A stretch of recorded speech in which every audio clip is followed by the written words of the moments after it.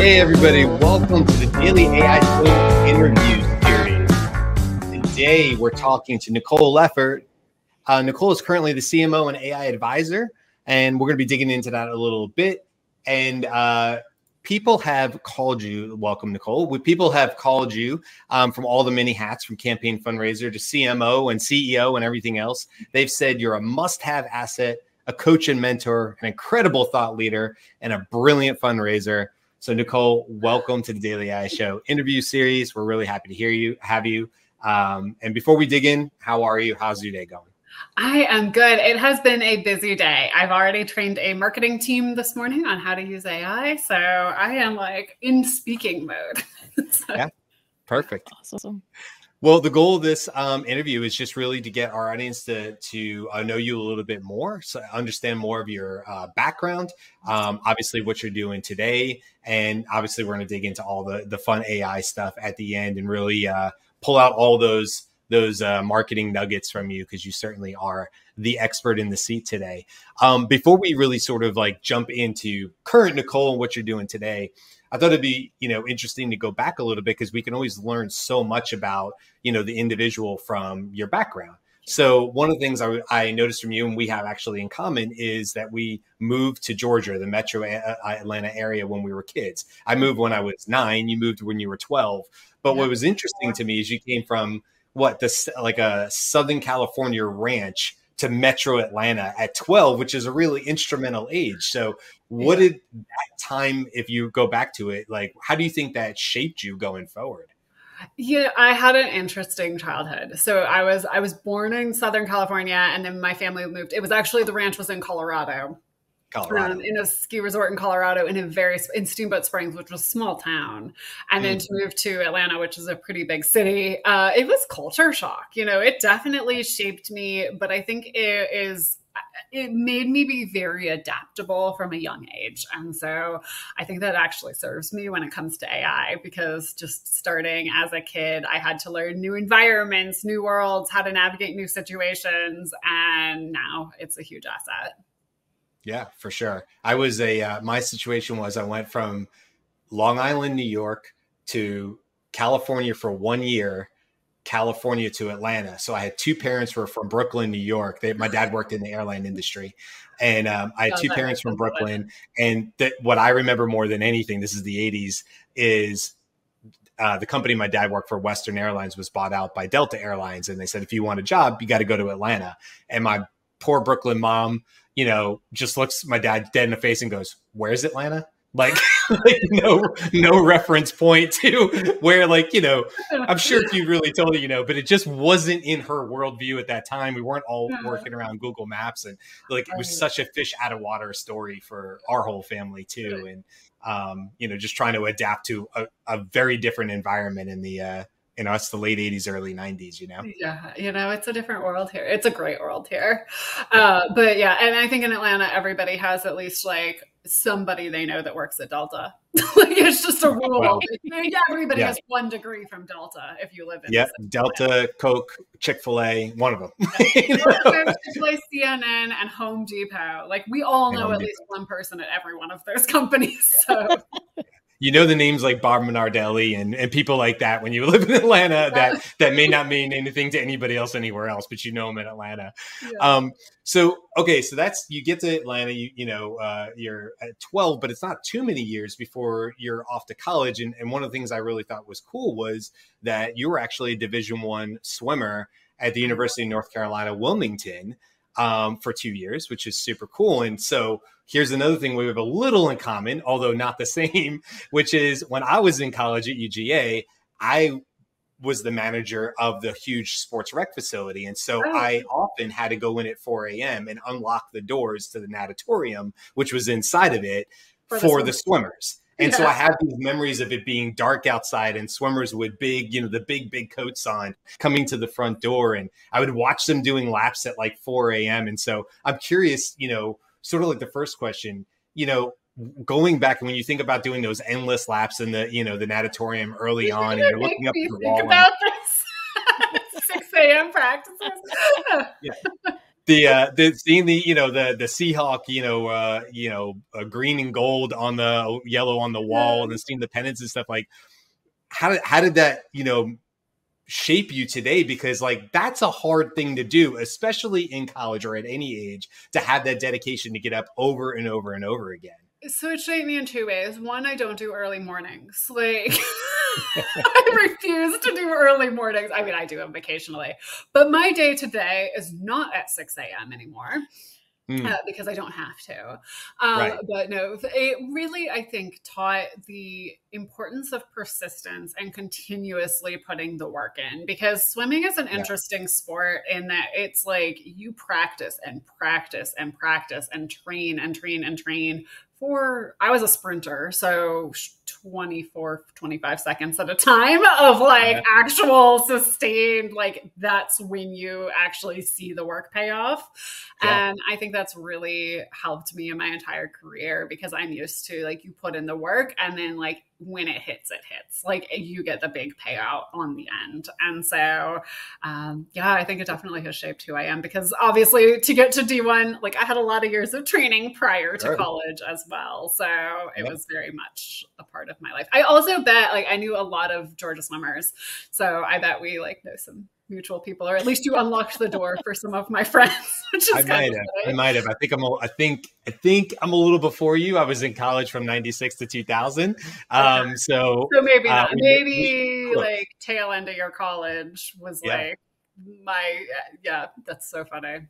It was,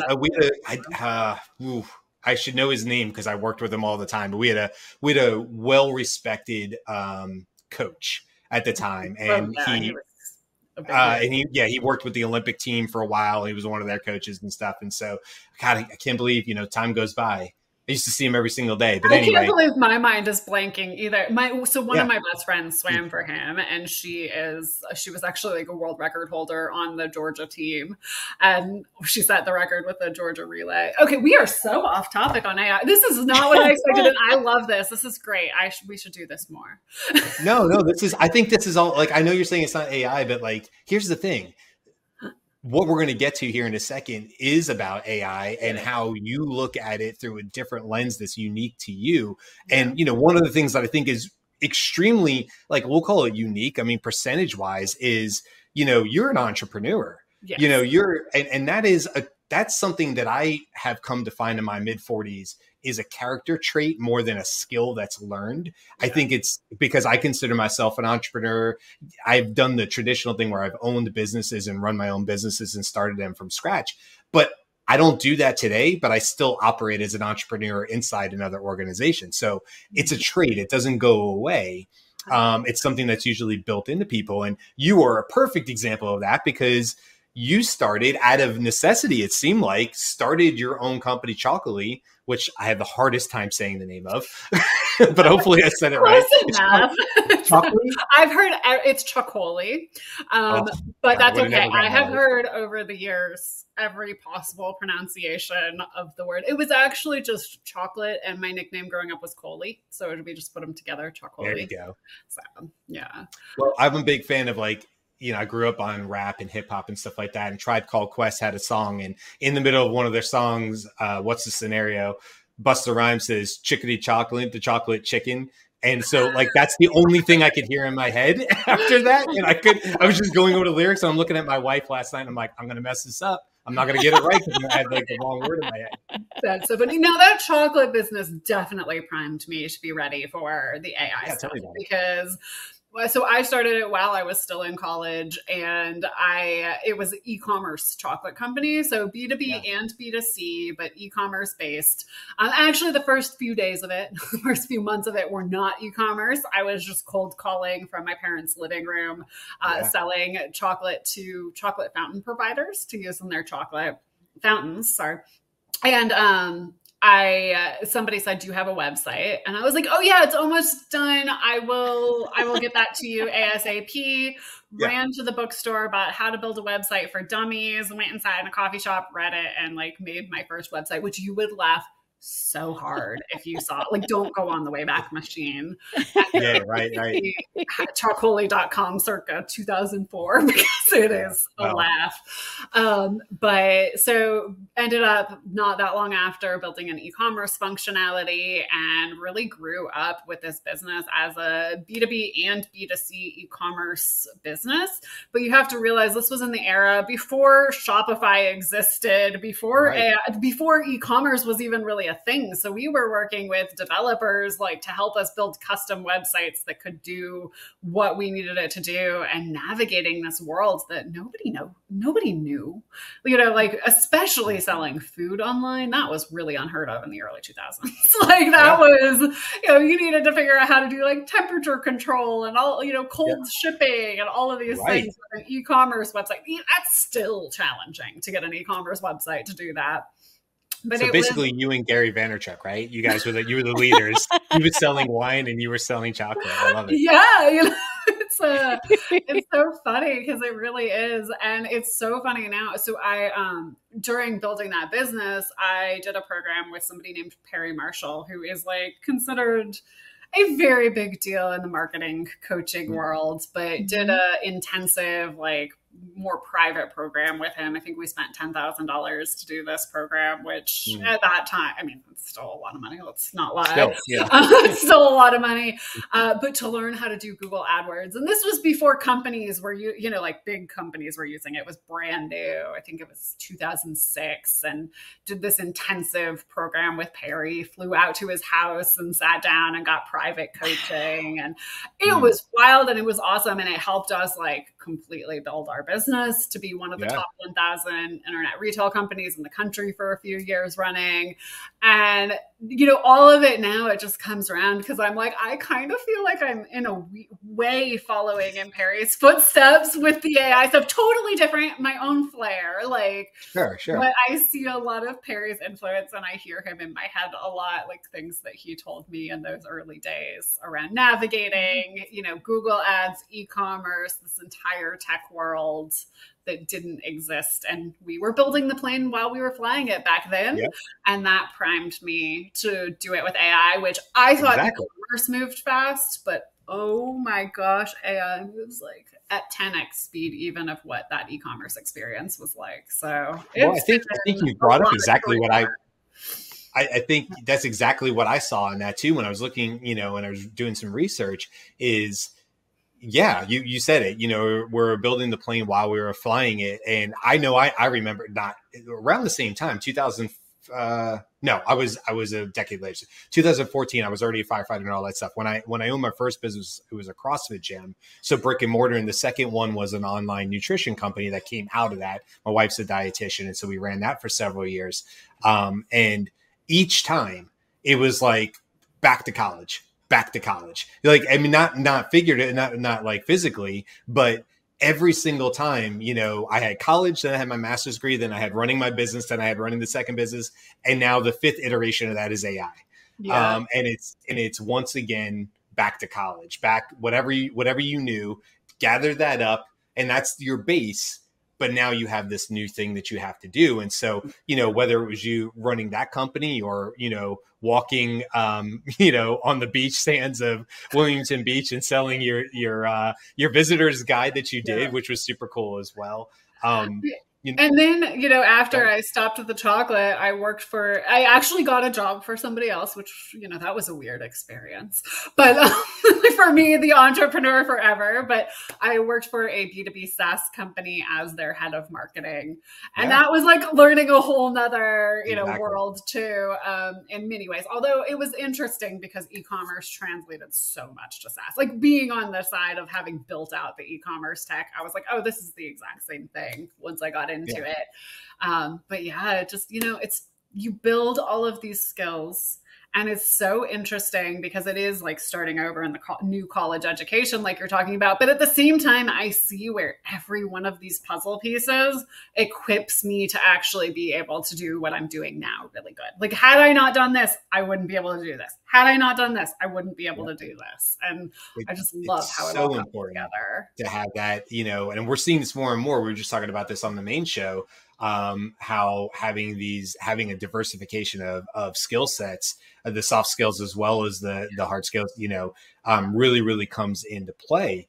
And that's what I would love to get into with you a little bit more, because, okay, we've established at this point that 20 plus years of marketing experience. You've seen everything from the advent and age of Facebook ads, when you could actually do something with Facebook ads, and get first week. It was so funny. Like, it's so funny how much Facebook ads have changed. Oh my God. Yeah. Yeah. And where they'll probably go, and you can tell us where you think they're going to go in the age of AI, ads in general for that. But you've seen that evolution. Now, so much has changed in marketing versus maybe 20 years, the same 20-year period prior. It would have been largely the same. We would have seen the advent of the internet, but it would have been largely the same marketing. But now here you are, and you're an expert in your field, but here comes AI. Not only here comes AI, but AI seems to have a scope and a sight on marketing, as it does with some other targeted areas where we're predicting there to be just as more disruption than other areas.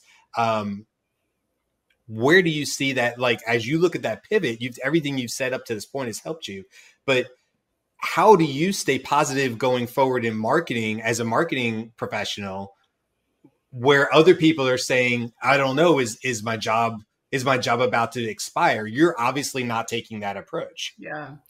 I think that, from where I'm sitting, I don't think that the people who actually learn and embrace this technology are going to be at risk. I think that the people that are at risk are the ones who refuse to learn and embrace this technology.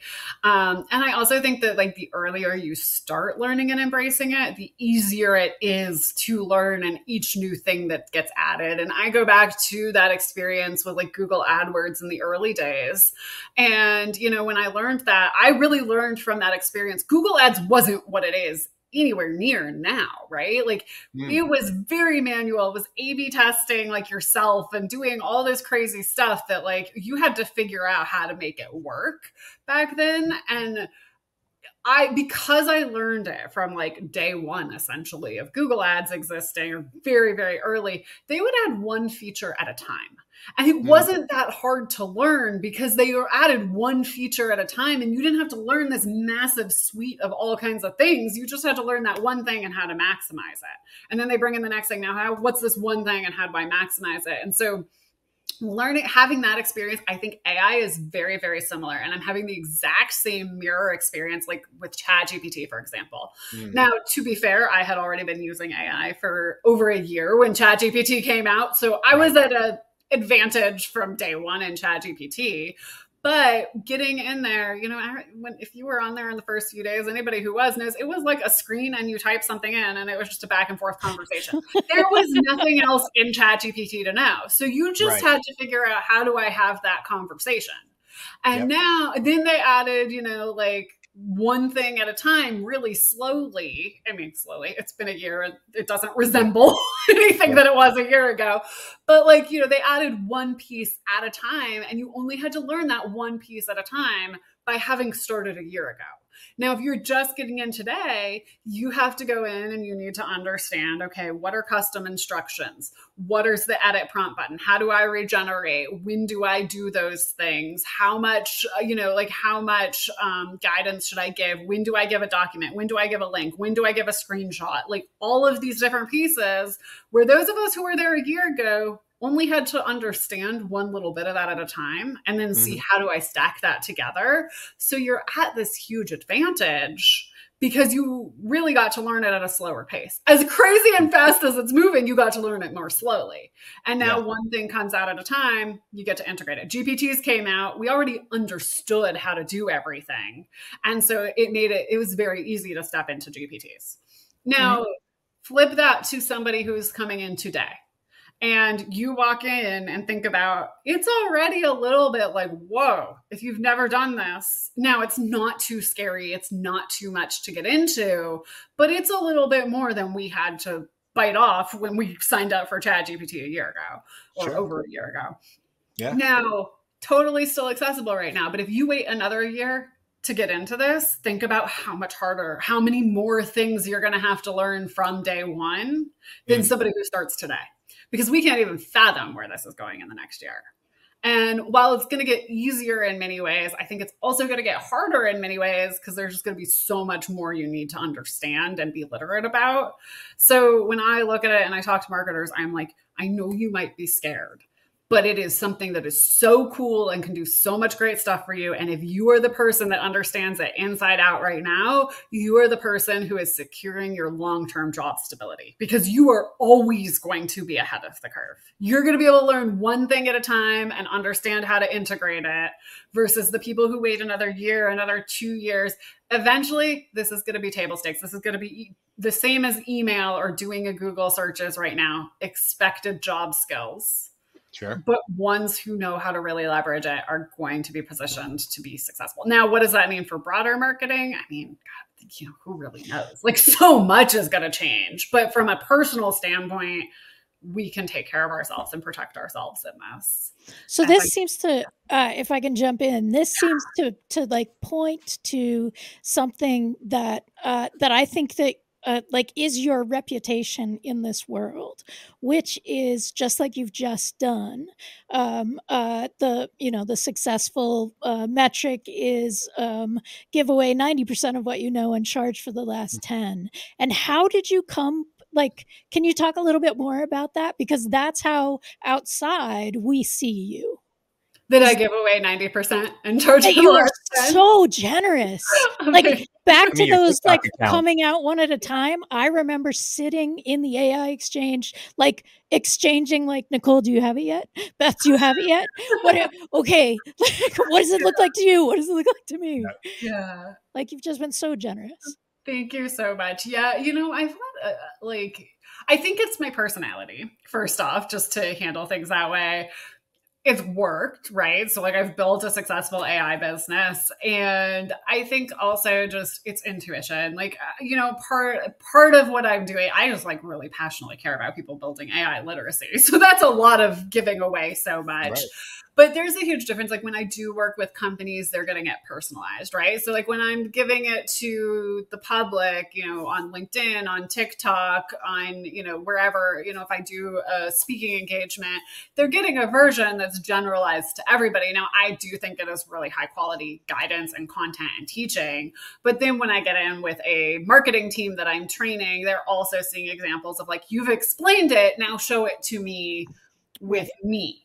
And like teaching them how to do it with their own content. How does this translate to your company, your brand, your work, also your security rules? Like, you know, what are the things you are and aren't allowed to do with it? And so I love it because I'm able to like give so much and teach people. Like if you're willing to learn, you're willing to dig in and do the work. Like I post so much free content. It will teach you so much. That's what I wanted to bring up. You mentioned it, but I do want to give you props because I remember, so we met each other. We didn't really get into this. We met each other in the AI Exchange, which is an online Slack community as well as other things. But that's where all three of us got to know each other. And yes, I remember what we'll call the early days, since we're like the OGs, right, from a year ago. Silly to think about, but we were all in there in the chat, like actively doing things live and talking back and forth, like Beth said. But I remember it was April and you're like, guys, I'm going to start a TikTok channel. There's no reason for me not. We're like, go for it. Go do TikTok, Nicole. So you post the first video. It's still up there for anybody who wants to see it. And you're like, hey, I don't know if anybody's going to watch this, blah, blah, blah. Now cut to this. That's just April. Cut to you have 13,000 followers. You've done over 150, 60 videos on there. All of them are geared towards helping and trying to help understand. And just a day or two, you had on there one about you had this green smoothie, and you tell a story really quick about I had this green smoothie, and then I wanted to know what kind of all nutritional, goodness is in this green smoothie, and you use ChatGPT. So I love that you use stories. That's what I wanted to point out, is that you use stories to help people connect. I'm such a big fan of stories as a bridge to connect between concept and deployment. But can you tell us a little bit more about like these posts and this green smoothie idea, or the riddle one, and sort of how you use have that? it put on social. I can tell you that's so. What's that? I might have talked about it. I've got a cool one that I've got to tell you. Here's where these things come from. First off, my TikTok channel it's not necessarily marketing directed because you don't necessarily get to decide who sees your content on TikTok. So my LinkedIn is very marketing focused, like very, very professional. My TikTok has that stuff, but it also has like that random thing I just did. And I I'm dying to tell somebody. And like, I probably don't want to just continuously like clog the AI exchange. So I just put it on TikTok. So that's what the green smoothie came from, was like, I just did this. Ooh, I should make a TikTok video. There was no like, I love it though. It's so unique. It's so personalized. It is so impulsive. That's what the word is. Well, sure. But here's the way I look at this, Nicole, and I think you do this brilliantly, and hopefully what people will get out of listening to this who have never met you before on this interview is, look, there's other people doing marketing in AI. There's other people doing sales in AI. There's other people doing Salesforce in AI, right?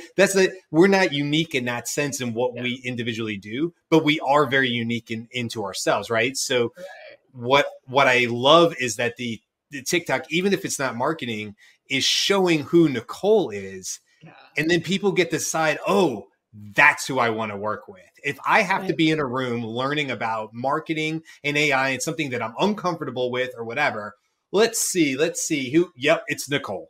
I want to be in the room with Nicole because that sounds like a fun time, or at least less painful than, having to learn this new skill that all of a sudden has come up in the last year. Thank you. I get the feedback a lot that like, I'm so passionate about the AI that it comes through, because obviously, I mean, like I spent my weekend and I'm like, oh, I got to make a TikTok video about making a green smoothie nutritional information with with ChatGPT. I have to tell you guys the coolest thing I did with AI, like this week, that I was so excited about. So my dad is remodeling his bathroom, and he had a leak and he has to remodel his bathroom. And he's at the point where he had to pick paint colors. And so I had him take pictures of his bathroom where it's at right now. The shower is done and the vanity is in there. Had him take pictures, gave it to ChatGPT, and gave it the persona of an interior designer, had it tell us like suggestions of paint colors that would be good, and asked it to like draw the paint swatches, or not, to use code interpreter with hex codes to make the paint swatches. So then he could hold it up to his wall on his phone to see the paint colors and decide, how does this look? And then he could take it to color match at the paint store what the colors that ChatGPT suggested versus like, the actual paint chips. We also had it figure out the bare paint colors that went with it, and like the codes and everything, and then go to the internet and send us links to those pages so we could see it. The only thing that went wrong with that was it turned out when he actually went in person, the way it looked on his screen didn't match. So, but I don't think that was an AI's fault. I actually think that was more like the way that they put through their stuff. But it was so cool. I was like, we are literally using AI to remodel a bathroom. Like, this world we live in is so cool. It's so cool. So I don't think. Maybe as we sort of wrap this up, I just want to basically hand the mic to you and give you an opportunity to talk, because I really do want people. We've talked about a lot, your background and all that, but right now I know you are working. I mean, I get to hear your success stories of working with teams and what they say about working with you, as specifically like as a CMO, AI advisor. Let the audience know what does that mean? Who are you currently working with? Who's your ideal audience, or not your ideal audience, but ideal client? So that if they're listening to this, they can reach out to you. Yeah. So I am working with companies anywhere from Series A through, I have Fortune 50 companies that I work with. So it's pretty much runs the gamut. And I usually am working with their marketing teams. Occasionally I work with broader go-to-market or teams beyond market, or like in the entire company. But I come in, usually it's the CMO that brings me in, and I work with them to understand their team's needs and then customize a training for their team to teach them the AI skills that they need to be able to like actually start to leverage AI within their marketing. And then I continue to work with on an ongoing basis with, keeping them updated on skills, consulting, advising, etc. But the main thing I'm doing is those trainings. And as far as like my ideal client for that, the vast majority of companies I'm working with are B2B SaaS companies. So anybody in the B2B tech space, but anywhere from Series A all the way up through Fortune 50. Although I do have a good number of clients that are not B2B SaaS as well that come to me. The niche that like I've really, become known in is that B2B SaaS space. So, but I have companies that are physical e-commerce products because I do have that e-commerce background. I have B2B companies that are nothing to do with technology. So all kinds of stuff. Yeah. Well, so listen. Go ahead, Beth. If you, the links for Nicole will be in the description of of this episode. So if you want to do more or find out more about her, check out the TikTok. Just look down in the description. And definitely connect on LinkedIn too, especially if you're interested in the marketing stuff. Go find me on LinkedIn, follow me there because I post a ton on the marketing side on LinkedIn. And if you are interested in, trainings for your team, I'm very transparent. Like all my pricing is on my website. So you don't have to get on like a sales call to hear how much I charge. It's, I try to lay it all out for you. So make it easy on them. They want to work with you. They know why they need you. So there's no reason to hide or any of that stuff, I'm sure. Well, listen, we're on time, so we're gonna wrap this up. But Nicole, you're a rock star, and I had a really, really good time getting to research you even before this interview. I mean, we've known each other for a while now, but I was saying to my wife, I said, "Oh, what a nice, add-on when you get to just sit down and like look into somebody's past and go, oh, Jesus, she did that. Oh, she was a swimmer. And oh, she lived in Atlanta, like it's fun, and it seemed like it was a really nice sort of reward or bump for me to be able to do that. So appreciate you coming on here and hanging out with us for the Daily AI Show interview series. And that's our time. We will have this available for everybody soon on all our channels. So go check it out and make sure you go follow Nicole, follow her on TikTok, go check her and follow her on LinkedIn, and you will get all the goodness, and then check out her website as well. Nicole, we really appreciate your time today. Always a pleasure to be with both of you. So thank you guys so much for having me. Bye.